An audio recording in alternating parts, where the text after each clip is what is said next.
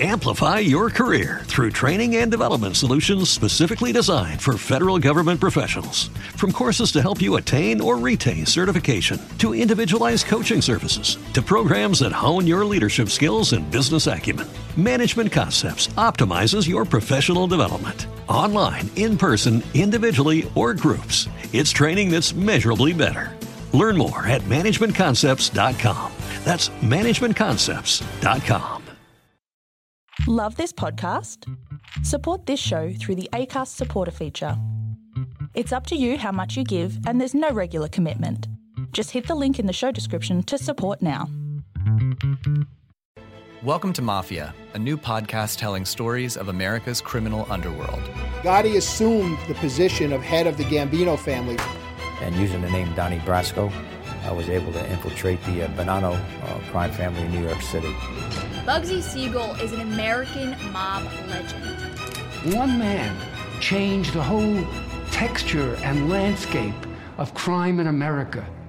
Listen to Mafia every Wednesday on Apple Podcasts or wherever you get your favorite shows. Amplify your career through training and development solutions specifically designed for federal government professionals. From courses to help you attain or retain certification, to individualized coaching services, to programs that hone your leadership skills and business acumen, Management Concepts optimizes your professional development. Online, in person, individually, or groups, it's training that's measurably better. Learn more at managementconcepts.com. That's managementconcepts.com. Let's talk about Medi-Cal. You have a choice, and Molina makes it easy. So let's talk about making your life easier, about extra help to manage your health. Nobody knows Medi-Cal better than Molina. Visit meetmolinaca.com. Let's talk today. Johnny Carson once interviewed Betty Davis and asked if she had any advice for young starlets wanting to get ahead in Hollywood. She suggested take Fountain. Fountain Avenue runs parallel to Santa Monica and Sunset Boulevards in Hollywood and is often used to avoid the heavier traffic. And isn't that what we're all after? A smooth run, no hold-ups, not only in traffic, but also in life. How do people handle those hold-ups, the rejections? How do they create a life in the entertainment capital of the world? How do they identify and express their uniqueness in a place where hundreds of thousands are hoping to do the same?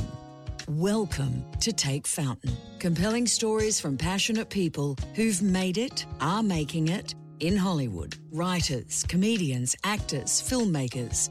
I'll talk to anyone with a story to tell. Welcome to Take Fountain, a podcast of passionate people working on their dreams. Compelling stories from Hollywood. Your host, Ella James. My guest today is acclaimed director Michael Apted. Such a vast body of work that when I was researching for you over the past week, but then again this morning, I thought, I don't even know where to start. Welcome, thank you. Pleasure. Thanks very much for your time. Let's start at the beginning, because one of the first things that I was aware of in your body of work was your work on the 7-Up series, which you started back in 1964. Correct. How did that come about? Well, I had joined Granada Television in Manchester, which was the company that was going to produce the Up films eventually. And I went up there after I left university on a 6-month training course. And they were very, very good company, very small but very, very smart and very effective. And they didn't have enough money really to train us. There were 6 of us who were chosen to go up there.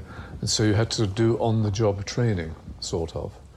And so pretty early on, I got involved in documentaries and news programs and stuff like that without ever really training for it.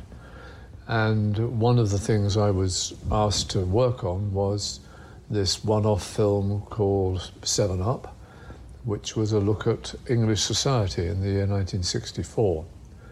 Really, the whole idea was out of the mouths of babes would come the truth about our great nation. And our great nation was going, it seemed, through some kind of change of major importance. We had the Beatles and the Rolling Stones and fashion and all this kind of stuff. And was the whole pivot of society changing? Was it, as it seemed to be born to rule? If you didn't have to have money, but as long as you were born into the right social class, you could get jobs. But now you had 4 young men from Liverpool earning millions of dollars, millions of pounds. Was English society changing? And so the idea was, rather than get a load of politicians or academics or just general well-known voices to give their opinions, why don't you go to the root of the matter and find some 7-year-old children and talk to them about what they want to do, what their ambition is and all this sort of stuff, to see whether kids from different classes had different options and whether those from poorer backgrounds had no options at all and those from the wealthy could do what they want to do. It was a very simple idea, and it was only going to be one film, and one of my jobs was to choose half the children, which I did in about 2 weeks, because it was more an idea, a political idea, than a character idea. So a colleague of mine did the north of England and I did the south of England, and we mustered together about 20 children, and we had a Canadian who was a freelance director who was hired to direct the film. And then we went out and shot these kids, talking about everything: life, love, money, class, parents, work, girlfriends and all this, boyfriends, blah, blah. And out of this came this astonishing document, because out of the mouths of these babes did come the truth that England was really a prehistoric social structure, that certain children from certain backgrounds could actually run off their life for you. Others couldn't. And it really was a real major event in British broadcasting, because suddenly it made everybody wake up. All this wonderful stuff about the Beatles and all that, and how nice that is. You could see that British society was really very socially constricted. And remained when you went through 7 Up, 14 Up, yes. 20, and so on as you've progressed. Do you still think it's the same? Oh, no, it isn't. And you can see it change. And also you could see the whole programme change. Except, when we saw how powerful 7 Up had been, and then the Canadian director, Paul Armand, had left, so they asked me to take over, and so I did, 7 years later, 14 Up. Then you knew that we had a big idea here, that this was something worth following. And the series has gone through huge changes, because originally the children were sort of political, as it were, just political examples. We chose people from poor backgrounds, very wealthy backgrounds, and like that. Then, as the series went on, the personality of these people began to take over. And so it became not just a piece of political diatribe, but it became character studies in ordinary people. Not people who were chosen because they were tremendously bright or interesting at 7, just because of the backgrounds they came from. And so as the series matured, and it changed all the time, it keeps changing, it became more about this group of people. And what they said spoke more about English politics and English political background than any politician could give you, because this was the real thing, as we saw these people grow up and either fulfill their ambitions or to be deprived of the hope of ambitions. You could see these lives dramatizing. Now, it's fair to say this is really only about a generation of people who were born in the mid-50s. These were all born in 1955, I think, and things have changed, but nonetheless, through a peephole, it's a history of English social life over the last 50-odd years. Did you, at that time, what had you wanted to be? Well, I think that's one of the interesting things. We didn't know what we wanted it to be. I mean, what you wanted to be. Had you wanted to be a director? Yes, absolutely. I'd had The Road from Damascus, as it were, when I was 16, in a cinema in Oxford Street, which unfortunately was destroyed years and years ago, when I saw Ingmar Bergman's Wild Strawberries, and that was a revelation for me, because I'd been to movies, Saturday morning movies, all that sort of thing. But the idea that film could be actually a creative form, an art form, as well as a book or a poem or music or whatever, it was that elevated that moment elevated the whole notion of film into my soul, and that's what I wanted to do. I didn't know how I could ever do it because I had no access into the business at all, and I was just lucky to get chosen to go on this course by Granada Television when I graduated from Cambridge. But from that moment, at the age of 16, when I saw that film, I knew what I wanted to do. But it seemed like a pipe dream. But slowly, as the years went on, it became a reality. You just said that word access, and I'm wondering, you were lucky enough to get the access at the beginning, but access is still an important word, even for someone like you who has... You're well known for Gorillas in the Mist, winning a Grammy for Sting's first solo album, Fields of Gold, The Belushi Story, Chronicles of Narnia. I mean, you know, you've got a great body of work, but how much does that word access, how much luck do you need to get that access still? Well, I think you need a lot of luck. You need... flashes of serendipity all the way through your life, things happening at the right time for you. That 7-Up thing happened at the right time for you. I came to America at the right time because I'd already done, what would it be, at least 15 years of work before I came to work in America. So I'd done documentaries, I'd done dramas, I'd done very distinguished dramas, high-powered dramas on British television. So I was ready. I didn't come too early, I didn't come too late. Now it's a different story. Now we're looking at the other side of it. Now I'm getting so old. Is it difficult to get jobs? Yes, it is. It's getting harder to get jobs. And so I'm now going back into what I was, 50 years ago, searching for access into good jobs at the right time. So it sort of never ends. The journey never ends. Do you think... that age thing, I mean, how can you be... Because you're fit, you're well. Yeah.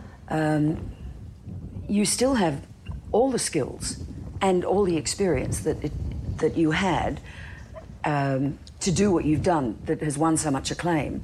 So I wonder why age is such an issue. Well, I mean, it's a very gambly business, entertainment. It's to do with... risks, it's to do with taking shots. With people who give the jobs, they want something new, they want something fresh, they want, Steven Spielberg, they want Quentin Tarantino and all this. They want to have the new voice, they want to take a chance, they want to gamble on something surprising. They don't necessarily want the old war horses going out to do what they know they can do. And sometimes you can do it so well it becomes boring, what you're doing, if you know what I mean. But I think, in many ways, the entertainment industry really functions. I think its main audience really is young people. And so you've got to have people making the work that knows that audience. I think the movie industry is clearly driven, by Marvel or whatever the tentpole things that they finance the industry. I came to America because I loved American movies in the 70s, and I watched the decline of the American movie. I arrived just in time to do Coal Miner's Daughter, just to be at the end of the 70s. I always say to people, just look at the Best Picture nominations and through the 70s, and it's unbelievable how brilliant the films were and how well they've survived. But, I've seen the decline of it. I've seen the whole industry change from being run by filmmakers, not entirely successfully, as it happens financially, but run by filmmakers to then be run by bankers and agents and businessmen and all this sort of thing. And times change, and they change very rapidly in the entertainment business because you've always got to be ahead of the curve. And being ahead of the curve, being very experienced or old is not necessarily a good recommendation for being at the head of a curve. And this is, there are stories of Billy Wilder not being able to get a film, kind of weeping in the Fox commissary that no one would give him a job. And this is a man who I think probably won 4 Academy Awards as directing, did some of the most seminal films in the history of the industry. If it happens to Billy Wilder, why can I complain? When you look back, because I have done this, I am of an age, you look at an arc, a graph, your career on a graph, and there hits a pointy bit, and then it starts to go down. Yeah. We're not aware at the pointy bit, though, are we? And even as it starts to go down, we think there's going to be another bump, that it's... Yeah, but you know that what you want to do, what I want to do, is now much more specialised than what it would have been what I wanted to do 30, 40 years ago. You know, the subjects I chose to do or found me were things that needed to be done. Now, most of the films I'm talking about could never be made now. You'd never make Coal Miner's Daughter now. You wouldn't make Gorillas in the Mist now. You know, it would be regarded as too expensive for the time and for this modern time. Well, they'd CGI the gorillas in. Yeah, and it wouldn't have that same, energy to it. So, as taste changes, I mean, I find I like less and less films as an audience. I'm not tapped into a lot of what people want, the films that are very successful and all this, so they don't really interest me. I'm finding more interest watching television, in a sense. Things, the entertainment industry goes through its different waves, and it went from being the movie industry then to be big movies, and then that's got so expensive, then it became independent movies, and the major studios bought the independent companies and wrecked them, and now it's gone into television. The number of very gifted people who are working in television, and the output, in cable drama and network drama, is pretty astonishing. The most interesting stuff is on television. Well, you're working on two of the biggest shows at the moment, both Masters of Sex and Ray Donovan. Yeah. That's obviously an area that you excel in it, you enjoy. Yes, and it's where I come from. I remember at the Directors Guild, we did 75th anniversary, a number of events, and I sort of was in charge of it, and one of them was with Coppola, who was wonderful. And he said this fascinating thing. He said, I think as I get older, I go back to where I began. Because he started out making student films. His first movie, You're a Big Boy Now, was a student film. Now, over the last decade, he's been making these very low-budget, student-y films. And I feel in some ways the same, that my roots are in television. That's where I learned my business, and that's where some of the best stuff I ever did was in television. Now I find myself going back towards it. So, maybe there is a kind of pattern in one's life, I mean, having drawn that arc in the air for you, I have to say, I don't necessarily regard that pointy bit as a pinnacle of joy, but as far as acclaim is concerned, and as far as having access to getting the kind of work that you feel at the time is important, I'm like you. I think there's more interest in being able to pursue a niche and being able to do what you really want to do. I mean, what I'm doing with you here today, Take Fountain, the podcast, Compelling Stories from Passionate People, is an idea that I had on radio in Australia 10 years ago. And I was fired because it wasn't rating well enough. But my program director said that it was what she considered to be the best program on the station, certainly her favourite. And she hoped that I wouldn't give up. But it's taken me the technology of podcasting to be able to come back to it, rather than going through that, pitching it to a radio station and saying, I've got this really good idea for a show, let's do this. And so the metrics are totally different.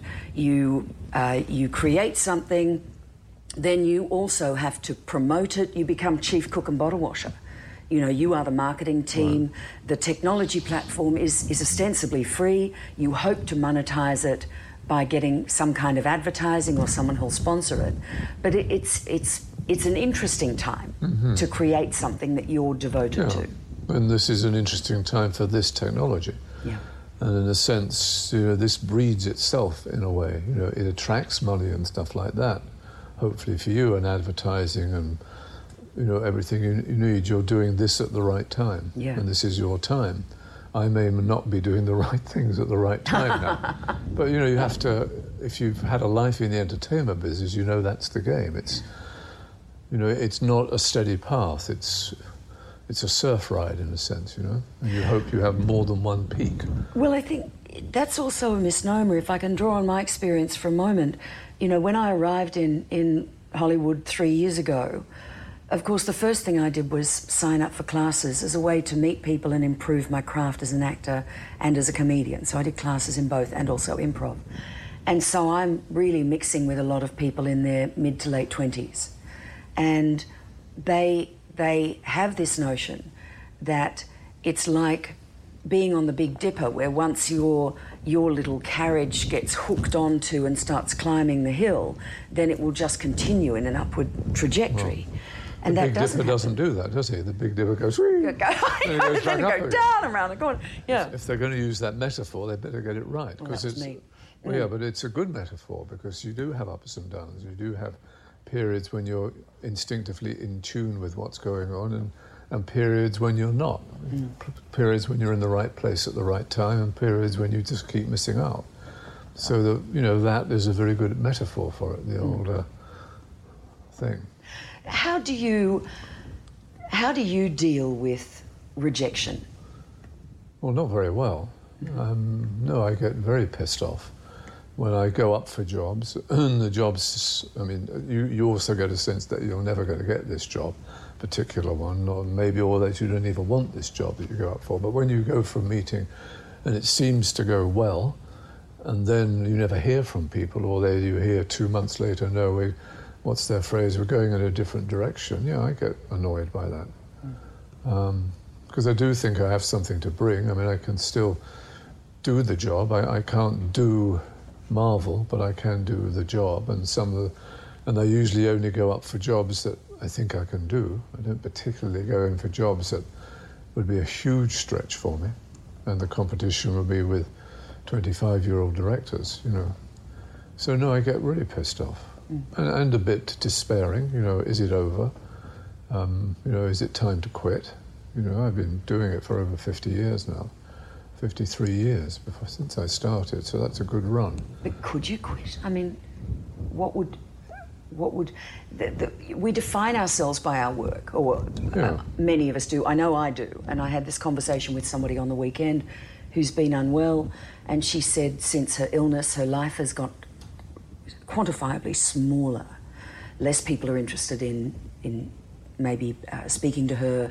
The opportunities aren't as great. So when we've defined ourselves by our work for such a long time, do you ask yourself, who am I outside of that? Yeah. I think you have to be self-analytical, because, I mean, there will be a time, you know, when I should stop working. I don't feel it yet. So I think you've got to have all your marbles in play, if I'm not mixing metaphors here. Well, you still have all your marbles. That's all my marbles. I like that. You know, and as you get older, you get, I think, more aware of your limitations in a sense. When you're younger, you're much more brash and bold and all that, which is great, but it's hard to keep that brashness and sort of sink that into your experience and wisdom, you know, the wisdom and experience you've acquired over these decades. You know, when you're younger, you can just rush into things and do things and take a chance. Now you have too much wisdom, in effect, and so sometimes, you know, maybe I narrow myself down. But you know, I like that analogy of, you know, when you're a little person and you go outside and you climb a tree and you fall out of it and you break your arm, and your mother says, "See, you know, I told you, you're not supposed to climb the tree." But 6 weeks later, you're out there leaping off a fence, or, you know, swimming out of your depth, or doing all of those things. I think as we age, because we get hurt so many times, and by hurt, I don't mean breaking bones all the time or hurt emotionally, but we realise what the limitations are, so we maybe don't go there as much. Yeah, that's really what I'm saying to you, that you somewhat edit yourself, maybe wrongly, but sometimes you feel, well, I don't think I should be doing this, I don't think I could cope with this, I don't think I could deal with it.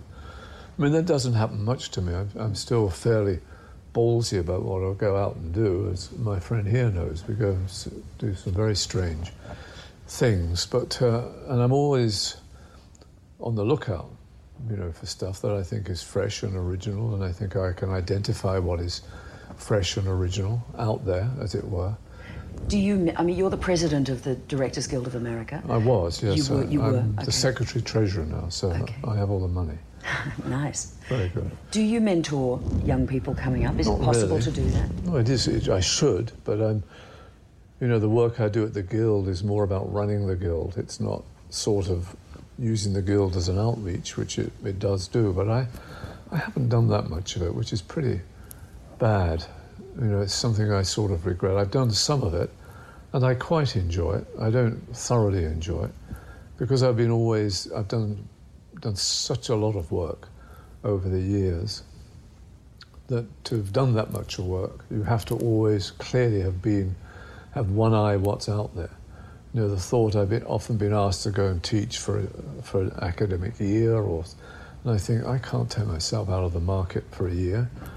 I mean, universities have made quite an effort to get hold of me to do it, and I'll do odd things, but I've never wanted to commit even to a term of going to teach at UCLA, or USC. I know I should do it, but I never have done, because I've always been trying to keep my own work going. And as I get older and the offers become less and less, makes me even more aware that I don't want to really tie myself up in a big teaching capacity, if you know what I mean, which is probably stupid, and I would have had an enjoyable time do it, because I quite like talking to students and things like that. But I think it's because I've been so anxious to keep the ball rolling that I've been very aware that I've got to put as much time aside as I can to follow any leads that come up to increase my career. It's a somewhat selfish admission, but there you have it. I had thought when I started this podcast that my audience would be up-and-coming people who are looking for information and encouragement and more about their world that they were moving into.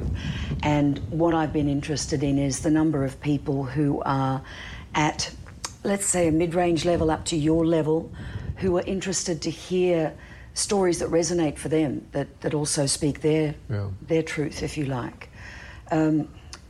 So I totally understand that notion of you want to mentor, you would like to teach, but making yourself available for the opportunities as they come around. Because the powers that be, if they hear that you are off doing something like that, they don't understand the notion that it might only be for a set term. They then think you're always doing that. Yeah, indeed. So in your career, film, feature film, documentary, television, have you ever shot commercials? A little bit, yeah. Okay. Some in England, some here. But again, I came to it here too late, I think. Because in the United Kingdom, there were kind of two schools of us, of people of my generations. There were the schools that came out of television and the schools who came out of commercial. The Ridley Scott, Alan Parker, Hugh Hudson came out of commercials, and Stephen Frears and Mike Newell and me and whatever came out of television. And I don't think any of us who came out of television have ever really nailed the commercials market. The commercials people, because television is very time-consuming and not well paid, whereas commercials is the reverse. It's not very time-consuming and extremely well paid.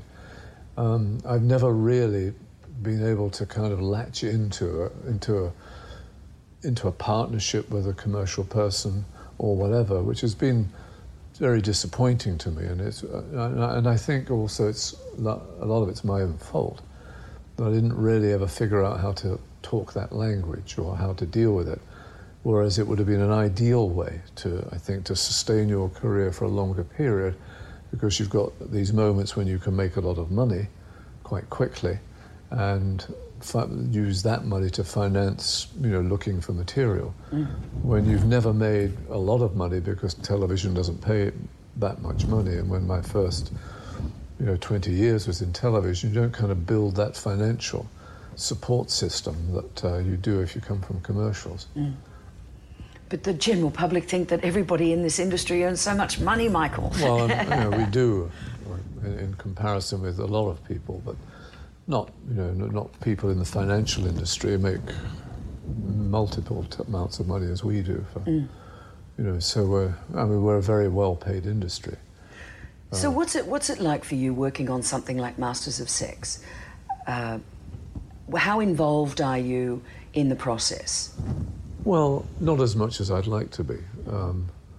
You know, doing movies or doing television films as opposed to series, you know, you're in it from the beginning and through to the end, but here you come in. I mean, with Masters of Sex, for example, I think it was in season 2 that I did the first 3 episodes, and I was a producer on the season. I did another episode. I did 4 out of the 12, I suppose, which is quite a lot, and so I was more involved in that. But in these other seasons of Masters and in Ray Donovan, I've only done at the most 2 or 1 in a season. And it's very frustrating because you're not part of the development process. You're given a script.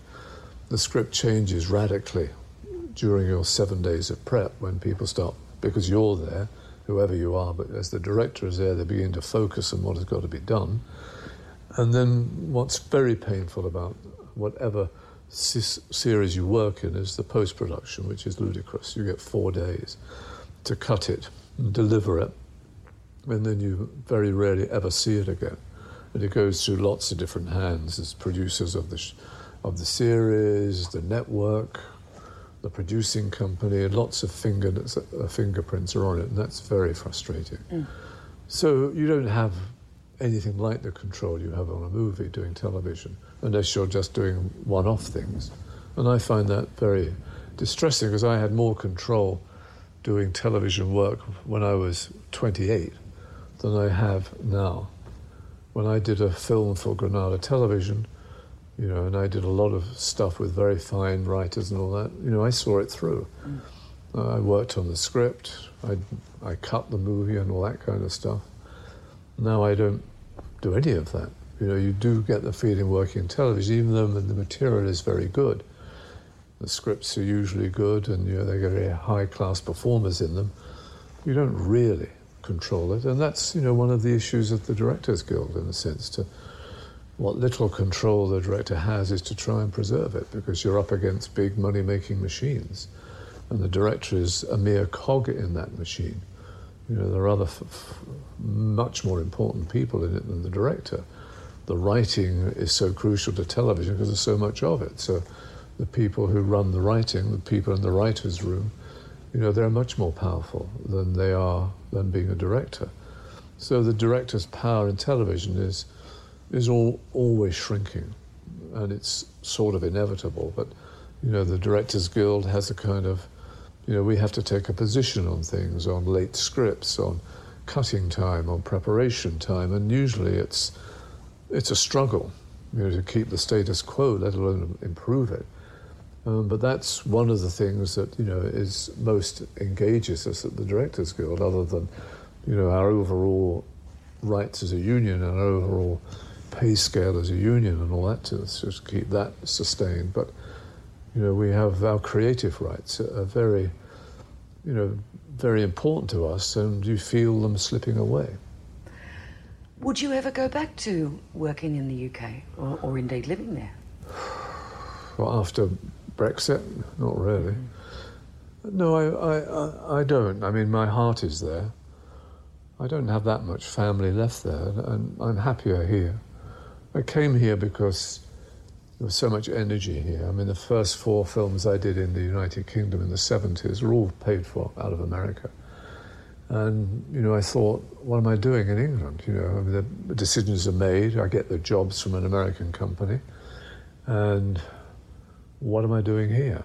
And I liked America, and I loved American movies. I grew up on European movies, but I got tired of them because they seemed to be just preaching to themselves. You know, they're making films from themselves. But the great thing about American movies was not only they were very, very good, but they spoke to a lot of people. You know, people were crowds around the block to see the movies of Coppola and Spielberg and Hal Ashby and blah, blah, or anybody you want to name.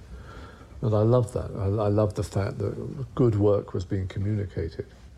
That's why I came here. And, you know, it's done me well. And there's so much energy here and so much work going on here. You know, in England and the United Kingdom, That's never really been the case. You know, you've always had to struggle to get movies going. You know, because the crude truth is the British actually don't need a film industry because we share the language with the Americans, so the Americans can become the British film industry in the crassest way. Whereas if you're Spanish or Italian or French, you need a local industry because you need films made in your own language. So, look, I know a friend of mine in Australia she's on a bit of a film fest this week, and there's a lovely little cinema called the Hayden Orpheum up in my old suburb called Cremorne, and it's an Art Deco cinema. There are 3 or 4 cinemas. It's hardly a multiplex, and they show a lot of, in inverted commas, art house cinemas, but they're showing something at the moment called God Willing, and she says it's absolutely wonderful, you must see it. But I looked it up, and of course it was never released here, released everywhere else in the world, but never in America. So I'm hoping that access to these new apps and cable channels is going to allow me to see something like that. Well, one of the things, you raised Brexit there, because you've been such a documenter of social history in your career, not only for 7UP, but also the way you approach things like Coal Miner's Daughter and Gorillas in the Mist, you know. Where are the great thinkers of the 21st century, do you believe? What, in the film? No, in life itself. Who's going to lead us forward? Well, it's an alarming question, isn't it? Yeah. Because you look at the disarray in the United Kingdom and you look at the disarray in America about everything, and you worry whether we're going into a generation of chaos, whether, you know, people, however liberal we want to be, there's huge gulfs in society. Society doesn't talk to each other. The economics of societies in the Western world, well, not so much in Europe, but in America and the United Kingdom, are out of all proportion to what they should be.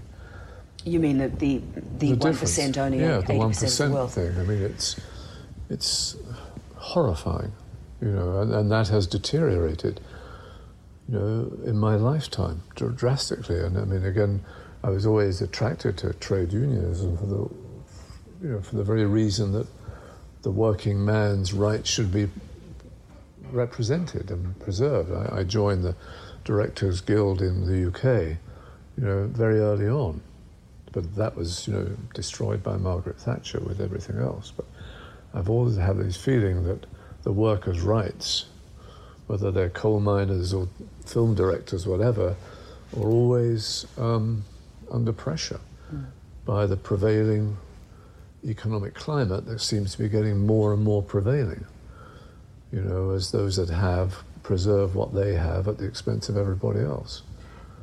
Does your mind work in such a way that you look at what's happening socially, culturally, economically in both the UK and America and think, I'd love to get my teeth into that, I'd love to do something on that? Well, that's the issue, isn't it? I mean, for me, when I was working, people were writing stuff about this, you know, in England in the 60s and 70s, and in the United States in the 80s and the 90s, people were making films like that.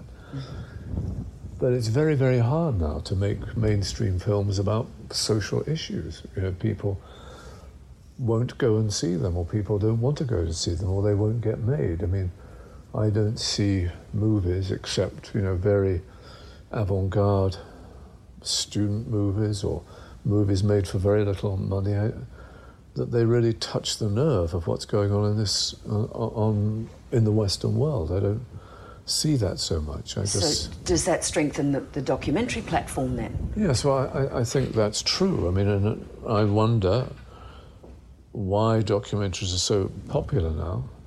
You know, and I have this theory that they're providing a need for people, because television news is ludicrous.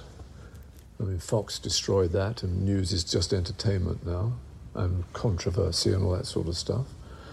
Newspapers are a joke. They've lost any sense of, with a few bright exceptions. People get their information, people who want to know about stuff, probably more from documentary films than for anything else. You know, but they're not that accessible, but I think they do fill a gap. Why they're so popular, I think people are deprived of intelligent discussion about the times they live in, you know, and the background to the news they're sort of aware of. And you look at it, because I'm, you know, on the documentary branch in the Academy, and, you know, we have kind of tough rules for what can qualify, but even with those tough rules, we'll have to watch about 150 films to see which films we would put on a shortlist, you know, for nomination. So there's a lot, and with the change, as in your game, the change in technology, it's so much easier. When I started, all the way up to 42 up, I was shooting them on film with big lights and all this sort of stuff, which made it difficult to do the job because it wasn't intimate. But now, I mean, you know, you could go out and make a documentary, you know. And shoot it on an iPhone using a Rode mic. And yes, I know. So all that is playing into this. It's a question, you know, that I think it does fulfill a need. One of my chief concerns, having a background as a journalist initially, is the issue of truth. And that there is a lot of information that's shared, particularly on social media or quoted, but no one is checking the sources. No one is verifying where does this come from. And I had an issue with this back in radio 20 years ago, asking my producers, but, you know, this is just a media release that you're giving me, and somebody who's quoted in the media release. But do we believe their side of it, or should we look elsewhere, you know? And I was considered to be a bit of a bitch for doing that. I saw something yesterday that buys right into this, and it was a very liberal left-wing friend of mine who posted a graphic of a picture that was purportedly from Twitter of Donald Trump congratulating Serena Williams on her Wimbledon win and saying that they were close friends, and that she was a black woman and they were close friends. And then a reply purported to be from Serena Williams, no, I will never be your friend. No, do not repeat this. On the face of it, you think that's typical Trump and good on Serena, share. But I went to their Twitter accounts and I desperately tried to find both of those statements, and they weren't there. It simply was a graphic created by somebody. And yet, this is being shared around by people who believe.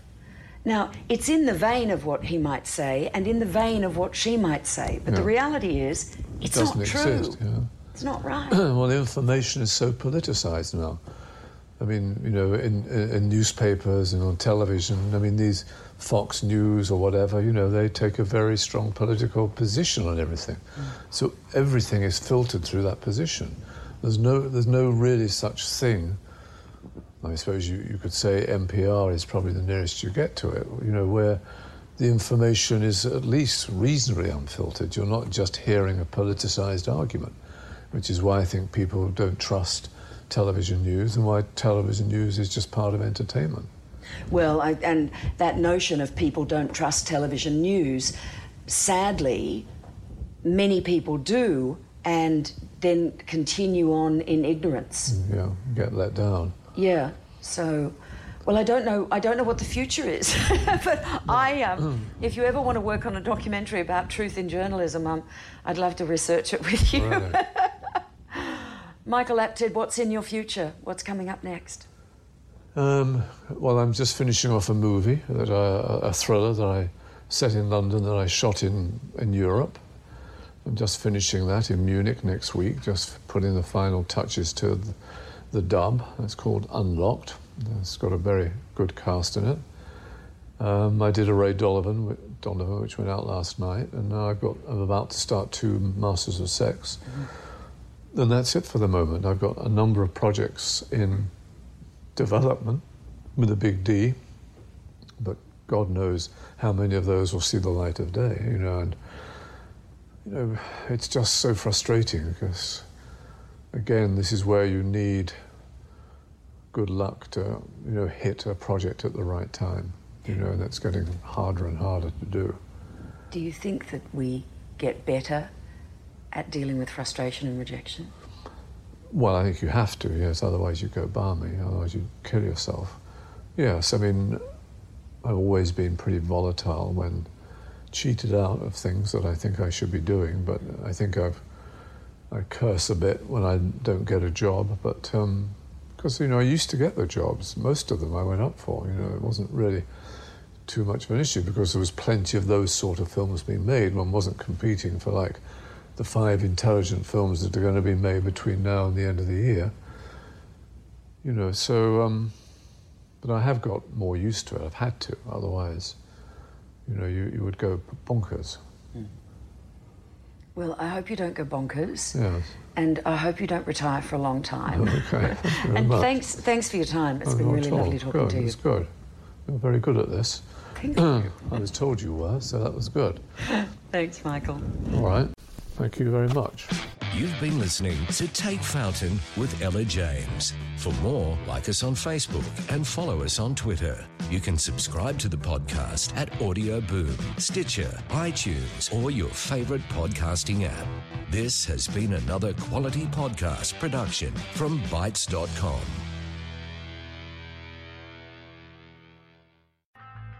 From Audio Boom comes Covert, a new podcast that delves into the murky world of spies, soldiers, and top-secret military operations.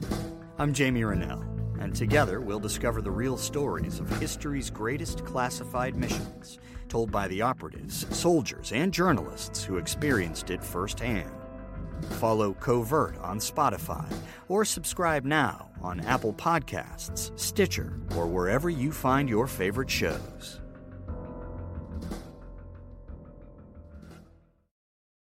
Amplify your career through training and development solutions specifically designed for federal government professionals. From courses to help you attain or retain certification, to individualized coaching services, to programs that hone your leadership skills and business acumen, Management Concepts optimizes your professional development. Online, in person, individually, or groups, it's training that's measurably better.